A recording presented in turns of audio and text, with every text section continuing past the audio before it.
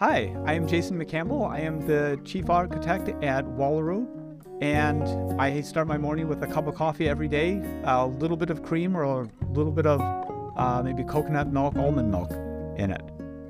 Welcome back to another MLOps community podcast. I'm Demetrios, your host, and today I'm joined by none other than Abby. What's going on, Abby? Fantastic. Not any meetings today, but tomorrow is like back-to-back meetings. But I'm glad we got this conversation today because I will take a few minutes to wrap my head around everything that we sort of learned or It was so cool. got a very different perspective on. Oh, so true. I am going to go into this with the disclaimer that I am a complete and utter noob when it comes to deploying machine learning on the edge or doing any kind of ops, doing anything on the edge. We'll just say that I knew very little about it, and Jason schooled us so hard. It was so cool to listen to some of these challenges that you have to think about when you are deploying machine learning at the edge. And I want to hear your key takeaways first, and then I'll give you what I thought were my highlights. What does an edge device really mean? For me, it was always Arduinos and, the lower level devices, but also more so because of being a part of like the RISC-V community. And most of the discussions over there are with compilers, him to be able to break it down for us and talk about the economics of operations of how do you take the data in one place and how do you reduce the deployment cost by should we go in XYZ city? And if so, what would be the cost of managing a team over there? That was so fascinating for me because that's a perspective we never heard before. I was very new to this kind of conversation, these kind of challenges as well. Oh my God, the deployment cost was a huge one for me too. And especially when he talked about the different vectors that you need to keep in mind. How much data are you taking in? How fast does it need to be? And it made me realize how much we take for granted when we are doing anything with a cloud. And the standard way that we're doing machine learning for most people is that. And there is just so much that you do not need to think about, whether that is, or like you were saying, how heavy is the model that you're putting out there? What kind of security are you looking at? And all of this, that just brings out so many more vulnerabilities. And speaking of security, I loved when he got into the different ways that you can have problems when deploying on the edge when it comes to security and just basically sending data around and making sure that, are you doing it federated? Are you just keeping it, everything on there? Or I liked what did he say? It was like, are you creating a one-way street so that there's only one place, one device that all of the data can go to and you have everything else firewalled? I was really appreciative of how he just broke all of that down. And then the other piece that I loved, and we both mentioned this after we hit end recording, was around how we never thought of doing anything on the edge as more than just having a few Arduino devices and playing around like toys, maybe making some robots and pretending like we work for Boston Dynamics.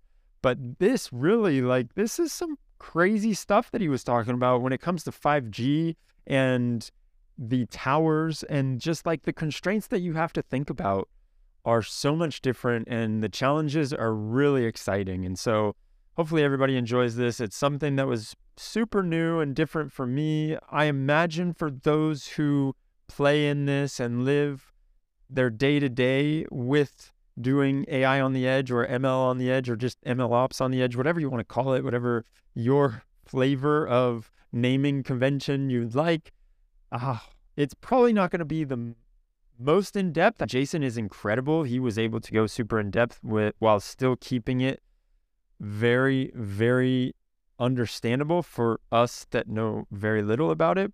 And I think that everybody's going to get something out of it unless you are working day in and day out on this, then you may or may not know this kind of stuff. And there are a lot of people in the community who talk about federated learning, but this would be the first time, at least for a lot of people who work as data scientists, to be able to think about how to, or what kind of application does federated learning actually have in machine learning.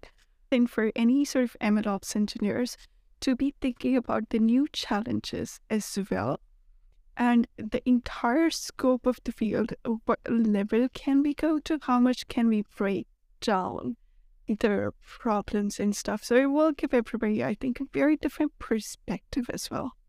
So I will encourage everyone, if you are out there and you like this and you enjoy the MLOps at the Edge, we have a whole channel in our MLOps community Slack dedicated to this. It has been a little bit inactive for the last 6 months, so go in there, give it a little love, see if everybody's still about, and say hi. Maybe you can spark up a little bit more interest and conversation engagement around that. And before we jump to the full conversation, I wanted to mention that Wallaroo was kind enough to sponsor us for this episode. And I've got all kinds of cool call to actions for you from them. They have a free community edition that we are going to leave a link to in the description. And they also have a simulated Edge AI tutorial. So if you want to go deeper into this and you like what you're hearing, go check that out. And huge thanks to Wallaroo. Go, if you're doing stuff at the Edge, like, you might as well check them out because they are on it. Jason, I feel in very good hands if Jason is taking care of me and he's the architect behind the Wallaroo platforms. So let's jump into this conversation. Like and subscribe and all that fun stuff, and leave us a review.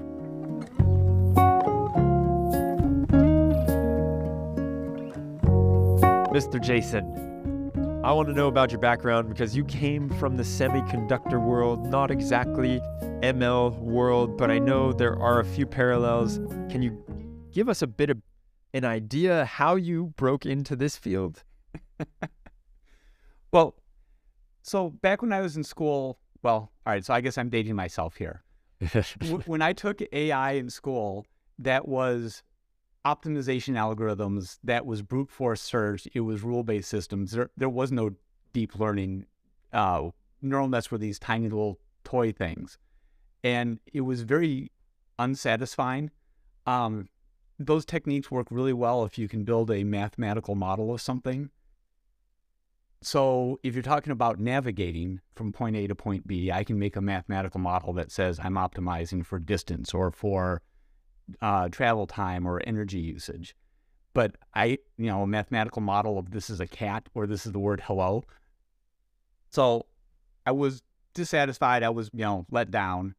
But I've always liked automating things, and I liked electronics. So I went into semiconductor design, and it turns out those AI techniques work really well because you can take a collection of transistors and say, well, here's a mathematical description of it. It's an AND gate or it's an OR gate.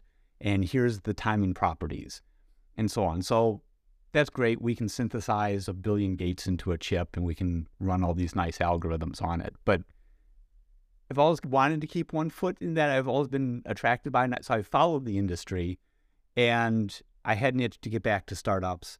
And when the Wallaroo opportunity came along, I jumped at it. And from that standpoint, it's all high performance computing. It's how do you take an algorithm, whether it's an ML model or, a semiconductor optimization algorithm, how do you run it on a lot of data using as little hardware as you can or maximize the hardware? So, there are parallels there, but it's been sort of a roundabout trip.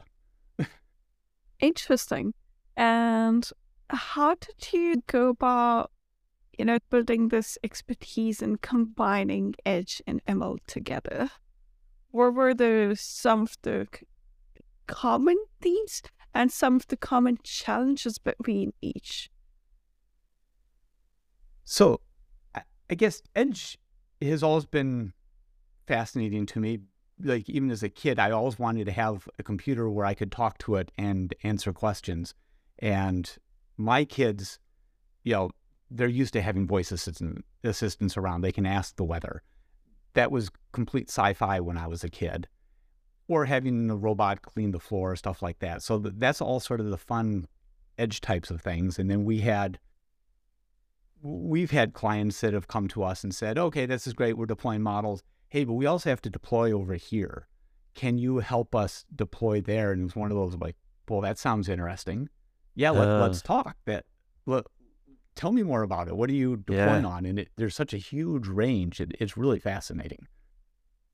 Interesting. That brings me to the next question, which is, what do you consider edge? If you say, there's so many devices out there, how do you define it? So that's a good question. That's a huge range, and it depends on who you're talking to. I've had the privilege of talking to people that are doing everything from microcontrollers, where you have, 1, 2, a couple megabytes of memory on them, up to more desktop class processors, ARM or x86, to small Kubernetes clusters where you have GPUs and you're processing a lot of video footage, to even, we're deploying in a data center, but the data center is halfway around the world and we don't have the normal access to it. So to set the stage, microcontrollers require a whole different set of tooling than cloud deployments and the rest. So, that's TinyML domain. And I tend not to get down to that level. Usually what I look at is, say, Raspberry Pi class devices, a couple hundred megabytes, gigabyte of memory, up to clusters of CPU servers. Say, if you have a retail outlet and you're trying to capture metrics on the number of people in the checkout queue, you may have a couple of servers in the back room with GPU cards monitoring the cameras. All the way up to, hey, I need to deploy these models in China, in Asia, in Africa, in Europe. And on top of that, I can't bring the data back because it's personal information or it's IP protected or something like that. So you end up having an edge location that's a 10-cent cluster in China, but legislation and the government rules say that's personal information. It can't leave this jurisdiction. So then you end up segmenting your network and your deployments around the world. Even if it's a data center, it still ends up looking like an edge deployment.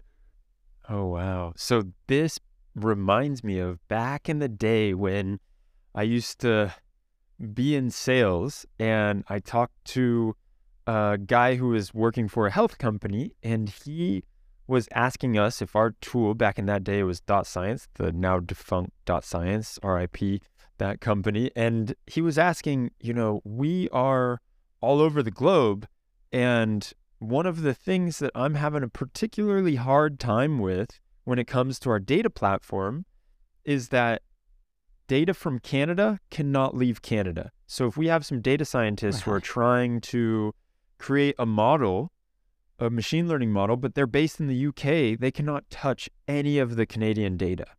And I imagine that's what you're saying when you talk about like 10-cent cloud being considered edge? Absolutely. Yes. If you're talking about health information, if you're talking about personally identifiable information, it could even be for a website or a game type of experience. But if you get down into some of these details about a person, you can't send it out of the jurisdiction, or you just don't even want to go through the legal headaches of what data can I transport. So what's in Canada stays in Canada, what's in China stays in China, and you do all the processing there. But then one of the real interesting bits is, so how do you know if your model is working well? How do you monitor it without being able to bring the data back?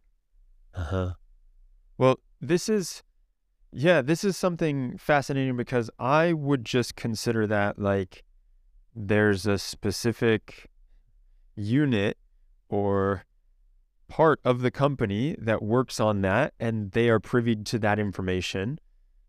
I wouldn't consider it like an edge deployment where it's almost like when I think about edge, I think about being a little bit removed as opposed to being inside and being able to work from it, from anything that you need when you're in Canada and you can launch and you can do everything inside of Canada as opposed to doing it remotely from the UK or somewhere else. But I am going to preface this with, I honestly have no experience with edge computing or how the laws work around this personal identifiable information. And so I'm excited for you to enlighten me real fast. Well, so that is certainly a way you could do it. If the number of companies or countries rather, or jurisdictions is small enough, you may certainly have a team in each of those, in those locations. Yeah. But okay. if you're talking about every different country that you're serving, you can get to the point where, well, I have a team of 5 data scientists and ops folks, and I have to serve the entire country or the entire world rather. It doesn't scale. But a flip side of that would be, okay, I want to deploy my models into, say, a science lab, into a research lab, and there may be a rack of servers there. You have plenty of compute capacity. And if I'm publishing a model that runs on a microscope or some other instrument, I'd like to see that observability data back. But the researchers may well be saying, there's no way you're sending data about my research off to your cloud. That's my IP. We have strict security requirements here. So again, it has to stay in that. And the same thing would be true of an advanced factory or semiconductor fab or any of these types of places where you have really valuable IP and you have third-party models coming in, and you really want to be able to run those models, but the data scientists would like to get the data back too. So that's an interesting challenge that we run into is, okay, so how do you enable that? This also makes me think you have like these decentralized teams all around the place. My question would be, how do you consolidate the information or the learnings from, let's say, one of the teams in one place to another place? Because let's say you're training a model on a data for like a particular country or a particular company where you can't take the data out. Let's say you're serving some other client on a very similar use case in certain other country. How do you consolidate that information from this place to that? Or do you, or can you? It's a tough problem. I tend to think, yes, we can. It's something that I'm actively looking on, that all of us are working on right now. And there's parallels to how do you train data if you can't bring it out. So there's techniques for federated learning where you can push the algorithms out to, it may be the edge, it may be data center edge type of cases, do a partial training, bring the weights or the other information back, do some reconciliation, and you do multiple round trips of that. So you can now train the model without having to aggregate all of the data back to a central location. So what I'm really interested in is, how do you do the equivalent of a federated observability where you want to do drift analysis, we want to do anomaly detection and all of this. So can you push these algorithms out to the edge, say into the research lab, statistically summarize the data, and bring those summaries back such that you're not revealing any specific IP, but in enough detail where you could look at multiple deployments of this model and aggregate the results. So now you can do things like even something like cameras in a retail store or traffic cameras or something, and you can look at the performance of the model in aggregate. You could zoom in and say, let me just take this one intersection or this one store, or even let me look at this one camera. Well, this one camera, the classification rate dropped by 20%. Why? Oh, well, somebody stuck a Valentine's display up and there's a red light shining into the camera and it can't see anything now. So you can start doing all of these neat analytics if you can bring at least some of the results back. And sometimes they may not be sensitive. You can bring everything back. Sometimes you don't have the bandwidth, so you bring back samples of it. Sometimes you statistically summarize it and bring the results back. But so you can keep learning and optimizing and then push out improved models. I've got a real funny one from when we had a meetup in San Francisco, and I cannot for the life of me remember the company that one of these guys that I talked to was working for, but the whole concept was around cameras being in a store like your typical supermarket, and then you get charged when you pick things up, and it automatically gets sent to your account. The bill as you leave, it gets sent to your account, and then you know, all right, cool, I picked up these 5 items, and you don't have to do any checkout, nothing like that. And I just remember one of the adversarial attacks that happened was people would put their coat jacket above their chest or like out over the line of sight to whatever they were picking up, and then they would pick something up so that the camera never detected that they actually got it, and then they would just put it into their pocket and then leave. So he had to figure out how to properly defend against that, and I think it was something along the lines of checking to make sure if none of the stock had been depleted also. And so that is another one of those common things where you would like to see what exactly is going on and why are we losing money if we are. But the main question, coming back to the conversation at hand, what I was thinking about when you were talking about this is, you're doing all of this retroactively, or can you do it also in real time and just have a little bit larger of a window with that real time window that we talk about? Like, it's still batch, but it's very, very fast batch. Well, you can certainly do it with streaming, so you can do it near real time. But yeah, the limitation is, one, do you have a network connection big enough to send it back? So can you get the images back, or can you get whatever the inference inputs are and the results? And then the other issue is, unless you have ground truth data, which you probably don't, because if you had ground truth results, you wouldn't need an inference model. You just know the answer.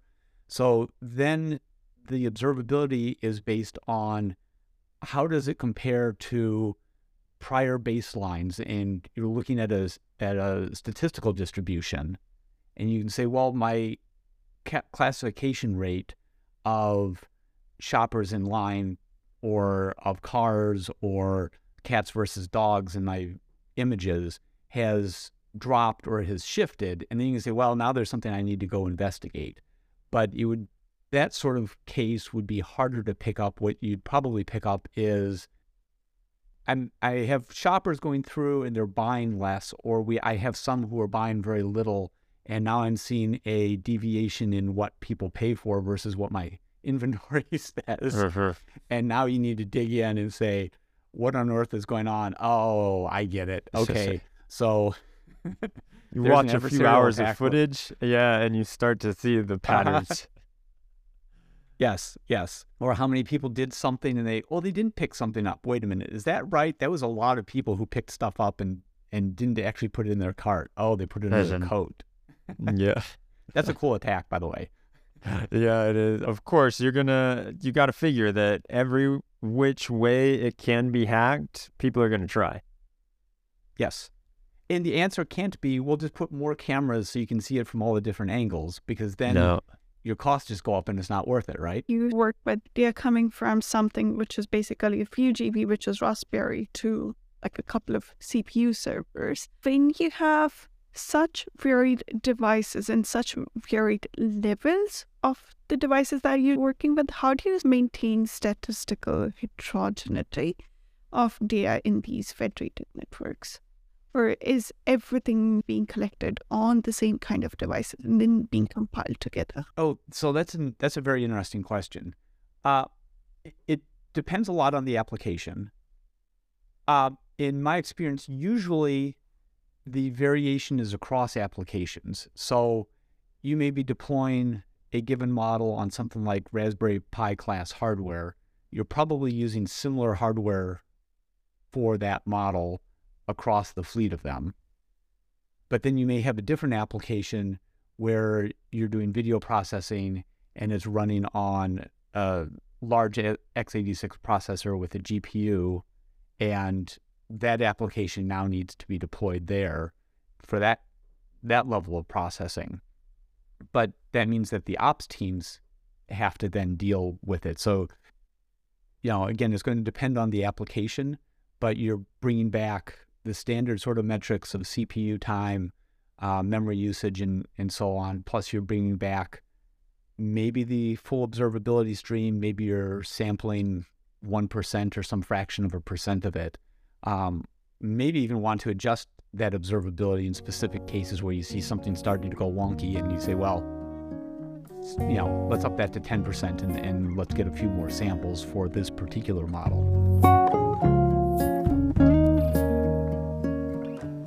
Here's the queen of MLOps.org, and this is your daily dose of MLOps. Well, if you are that serious about the MLOps, you have to immerse yourself in the MLOps content. The best way to do it is to subscribe to the MLOps Community Podcast. All great people are here on this podcast. So, good luck and keep learning.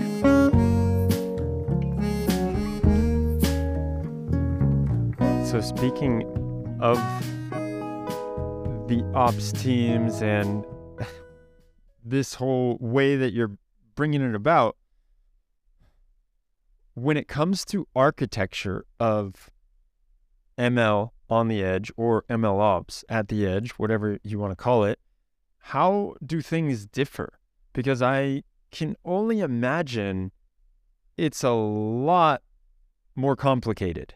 Yes. So particularly for the ops folks, because now, of course, you're dealing with limited network connectivity. Certainly some cases you have no network connectivity, but in that case, you're baking the model, the software, everything in, and it's in a firmware update, and it's just leave it alone.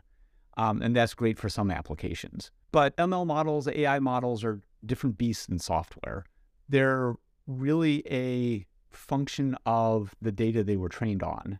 And we're asking these models to tease out some very subtle patterns in the data. So there's a lot of background noise and a relatively small signal.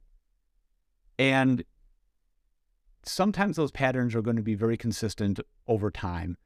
If you're running a model detecting some aspect of a jet engine, they've characterized that jet engine every which way, and it's going to be pretty consistent. But if you're talking about teasing out patterns of behavior for humans and traffic in all sort of the real world, those patterns shift over time. And sometimes the background patterns that you're trying to discriminate change over time. So the models have to be very dynamic. So one of the interesting aspects to me for Edge is we already want to do this in cloud deployment. We want to be able to deploy the model, continue to monitor it, redeploy, and keep updating so we can optimize the behavior and keep it performing. So how do we do that at the edge? Which means, how do we enable relatively rapid updates of the models? Not necessarily with the software, but how do we push those out there? And then how do we bring the data back so that the data scientists on the team can analyze the models and understand if they're still performing and know whether to do that retraining? And it's interesting because there's actually a lot of parallels to software in that, old DVD players, they're not connected to the internet. You've never updated the software.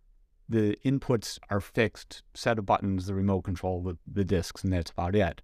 But as soon as you take software and stick it on the internet, you have all of these different changing patterns, some of them malicious, and those malicious attacks are changing over time, and you'd better have a very dynamic method of updating your software because you will be getting hammered from different ways, and it's probably not completely robust. And models are the same, whether it's just natural changing patterns of cell phone use on a cell phone tower, or actually malicious attacks where people are discovering new ways of grabbing something off the shelf and walking out of the store.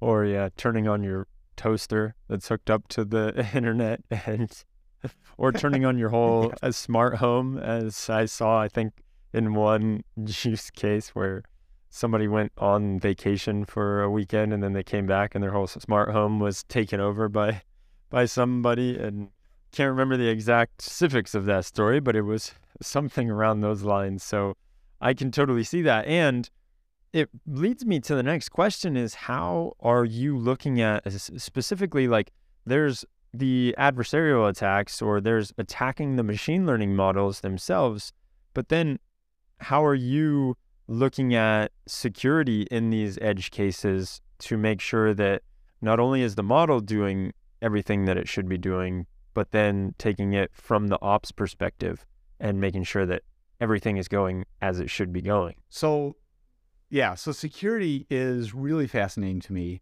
I don't dig into that very much. From my perspective, it's deploy the models and try to get the data back. But then, of course, there's the piece of how do you get the data back securely? That's an interesting challenge, because it's going to, it depends a lot on the application of how exposed is it to the internet. Is it completely exposed, like it's designed to interact with it? Or is it something where you could set up something like an overlay network where all of the software systems on that edge device can only see one target back at the cloud infrastructure, and you just route all of the data back there, and you don't let anything else into the firewall? Can people play with it? If it's something like a voice assistant in my house, it's not getting attacked too much, except, my kids banging on it, or if something gets into my internal network. But if it's something out, in a store where people can start now poking at the Wi-Fi connection and everything, you have to deal with a whole lot more headaches. One of the challenges there too is if you have models running on an edge device from different sources, say you have a scientific instrument and the operator changes a setting, well, you want to be able to swap to a different model. But if those models come from different sources, because we're starting to see that as a trend where you don't want to make the model, you want to open it up to competition. Well, now you also have to make sure that what the model is observing and sending back home had better go back to its actual home and not somebody else. Right?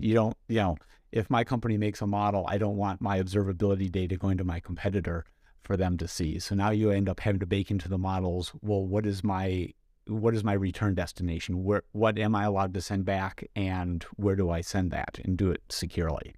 There is one thing that I wanted to ask real fast about baking or not baking. We had about a year ago, Luke Marsden on the MLOps community meetup, and he talked about the pros and cons between baking models into your containers. Sounds like just about everything you're doing, you're baking them in. We can, but actually my preference is to not bake them in.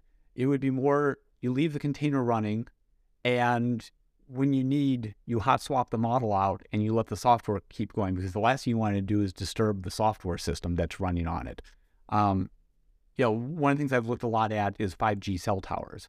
So they'll have something like the one type of towers that we've been looking at have a 10 millisecond timing loop, where they're optimizing some aspect of how the spectrum is divided up among the different clients on the network. And you may have a model that's optimizing for ultra low latency, or you may want to have a model optimizing for streaming throughput for video types of things. And you want to be able to swap those models in relatively short time frame, but you don't want to disturb the timing loop and tear down the whole container and redeploy and everything. You just want to, switch, I'm optimizing for streaming now, and just keep on running. Interesting. Let's come back to your work at Waltrue. I'll tell you a bit, because that's something also I'm so fascinated by, which is you are working with a lot of use cases, from cybersecurity to IoT to real estate to manufacturing to edtech. And it's like, that is a lot of width, or that is a lot of breadth that you are working in. Are the observability challenges same in all of these fields, or how are they different, especially like when you're working on these models? Yeah, so good question, because you're right. I love it because I get to touch a lot of different sort of use cases, and actually it reminds me of the old ads for BASF. We don't make whatever, we make it better. They're chemicals company, I believe. So my job here, my job at Wallaroo, and Wallaroo's job in general, is not to teach the domain to any company. The data scientists know their real estate domain, or they know oil exploration, or they know any of these sort of aspects. Our job is to provide the plumbing, is what our CEO says. We're plumbers. The idea is, how do we enable the ops folks and the data scientists to deliver more value by automating the lower level, the redundant pieces? How do we take this model and deploy it in a production form that has load balancing, that has replication and so on? It's highly available, or so it's packaged up and it can deploy on a relatively small piece of resources. And then how do we provide the tools that let the experts in their domain understand how the model's performing? So then what it comes down to is the big difference is, are you talking about structured data? If you're talking about predicting a house price or something, and then I bring that up because that's a demo that we have in the free edition, and you can see this, the house price predictions for the Boston area and the trend over time, and you can see shifts in it. And it's a rather old model. It's laughable. It's like, well, if it's over $1 million for a house, who would pay $1 million for a house in Boston? Well, okay. It's hard to find a house less than $1 million in the Boston area, I suspect. But that's a structured continuous variable. If you're looking at classifiers, you can do the same thing, and whether the classification is images looking at vehicles, or images looking at shoppers, or defects in parts coming off of the assembly line, you can end up, the experts in that can come up with the criteria that they're interested in monitoring for their domain. And same thing with NLP models. You can look at, well, what are the results here? What are my metrics that I care about? And now let's monitor that for drift, and let's look for anomalies on a case-by-case basis. Is that what you're looking for, Abby? Those are a lot of fields. How do you build expertise, or does it divide expertise as well? Also, when it comes to hiring different people, because what happens is, let's say you're working on NLP challenges. Over a period of time, you tend to have this edge over other companies that are working in NLP, let's say, because you're also doing subsequent research work, because you also know these are the few patterns that I see coming up over and over again, and let's invest a little bit more research work so we can solve these problems. My question was more so because you would have very different kinds of data with everything. So how do you build that expertise, and how do you gain that kind of like market edge as well when you're working in so many things? We certainly end up having to build up a lot of expertise in these different types of domains. And really, as we get customers, we talk with them, and we really try to understand what they're working on and what their problems are. But there's actually a fair amount of commonality when you talk about the different classes of models, whether you're talking about structured data coming from sensors on equipment, or it could even be latitude and longitude of a house, versus images versus NLP models.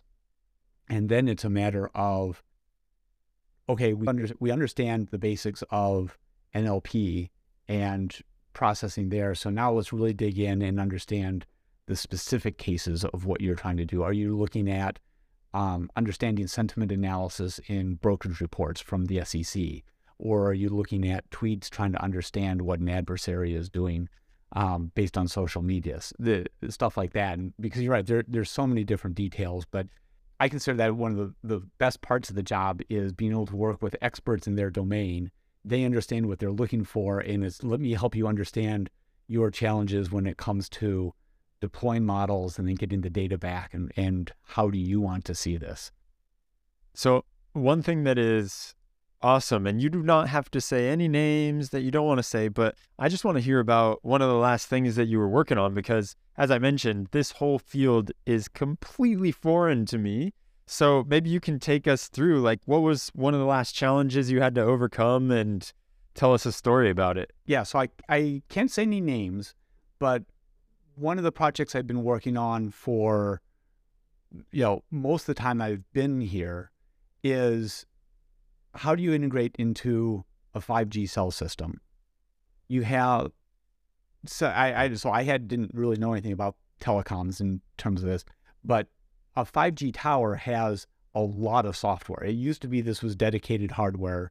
Hardware's gotten so fast, you can virtualize this as lots of different software systems. So we're talking big hardware, multiple 25 gigabit network links, and you can virtualize a lot of the optimization of this. So now you have really tight, like 10 millisecond type control loops, which means your ML inference budget is maybe a millisecond. And when you start thinking about that in terms of speed of light, you can't go very far. It has to be pretty close to the tower. So, okay, we need to turn around inference times, and how do you get the software architecture right? Because just a simple HTTP connection, if you reestablish a connection each time, is often on the order of 5 to 7 milliseconds. So, well, that's not going to work. You need to keep the connection open. How do you get the data in and out quickly?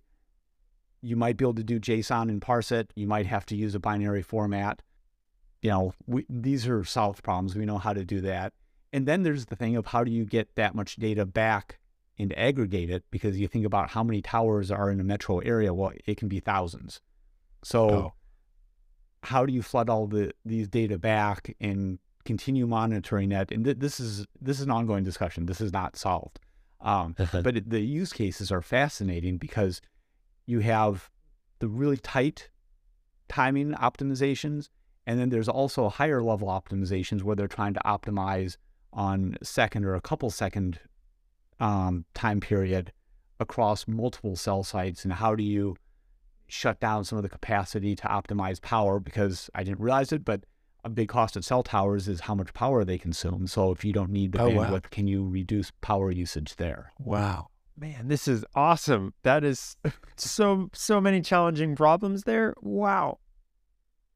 Yeah, and certainly this is not something that I or the whole team are even going to solve. This is lots of people in the industry. But as an engineer and just a nerd in general, understanding the complexity of what it takes to have a phone where I can hand it to my kids and say, fine, you can watch Netflix for a little bit. It's like, wow, this is amazing. So killer. Wow. Yeah. So speaking of all these different use cases, we've gone over them, but I'm just thinking about some in my head, and there are those telecom use cases. You also have, like, I remember when I was back again working with Dot Science, we were talking to a company that was doing stuff on the edge because they were a shipping company. And so I feel like there's probably a lot of use cases around shipping and just being out at sea and not having connections. Then you have any kind of, I would imagine, like what are they? We were talking about healthcare, and I bet there's stuff when it comes to like pacemakers that I don't know if they're actually doing machine learning on the pacemaker. I would doubt it. Maybe. I have no clue. Again, I'm very much a novice in this field, and that's why I'm glad I'm learning from you. But then, like, just science R&D, you have manufacturing is probably another huge one. Preventative maintenance. Did I miss any there? You hit a lot of big ones. It's almost unlimited. I mean, you go into, say, oil exploration or mining or something, and the sort of things that they're trying to optimize. And, I've only barely touched on it in terms of when they're asking about how do you do, can we do this? Can you manage it? 5G is a big aspect there where you can do a 5G private deployment. So now you can cover large areas and give something like Wi-Fi connectivity where Wi-Fi would be harder to spread out over many square miles. Or even if you're talking about, there's semi-autonomous warehouses where you have robots driving around and you just need to optimize how they're running it. You don't want to put too much compute power on each robot. That's expensive. So, they get into the trade-offs of what do you want to run locally and what do you send back over Wi-Fi or 5G or something like that to a central server in terms of coordinating the robots. And then you have local control also for accident avoidance. So it feels like there's a few different vectors that you're looking at when you're deploying on the edge. And one is how much compute you can actually have on the edge. And the other is that speed at which you can get the data, the connectivity. Are there other things, and how do you weigh those trade-offs? Just as you were saying about the warehouse, I remember when we spoke with someone from Ocado Technologies, and they have that exact same thing. They're looking at a gigantic warehouse and they're using computer vision with their different pickers is what they are. So it's like those games that you play in Carnival. They have their different hands that they go and pick things out of in the warehouse. And so when you're looking at these different vectors, how do you look at the trade-offs and recognize what is the optimal way of doing it? So yeah, that's really interesting. There's so many different vectors you can optimize because if you're battery powered, it can even be how much power is my inference going to take if I run it locally versus if I use a network connection to transmit the data off. And it could be something like, well, if the data are tiny, that's a little bit of power to transmit it, so send it off. If it's an image and I'm doing a little bit of filtering, it makes a lot more sense to filter it locally and send off only a small fraction of the images that actually need to be processed. But then you also end up with all of the networking trade-offs of, well, for one would be just bandwidth. If video is heavy, it takes a lot of data. So if I'm monitoring cameras in a retail store, that model may not be profitable. The economics may not work if I have to provision enough bandwidth to stream it all the way to my cloud provider. So I need to bring the compute closer. And then there's also the latency. If there's a timing loop, if there's tight requirements, whether it's user experience or for a control system, can I get the signal there and back? And can I get it there and back with enough nines of reliability that the system stays up? Well, no, I can't. I can't go 200 miles away. I don't have enough time bandwidth, or it's not reliable enough. So let me bring the compute closer to the problem. There's so many different vectors there to optimize, and how do you make the economics work? Where compute is really cheap in a data center, but if it's too far away, so I'll bring it closer. Can I afford to do that? Can I afford to go stick some expensive servers in a warehouse where I don't have IT staff to manage them? And now my support costs are higher there. So does that still make sense? So it really feels like all of these challenges are super specific to this type of AI at the edge, right?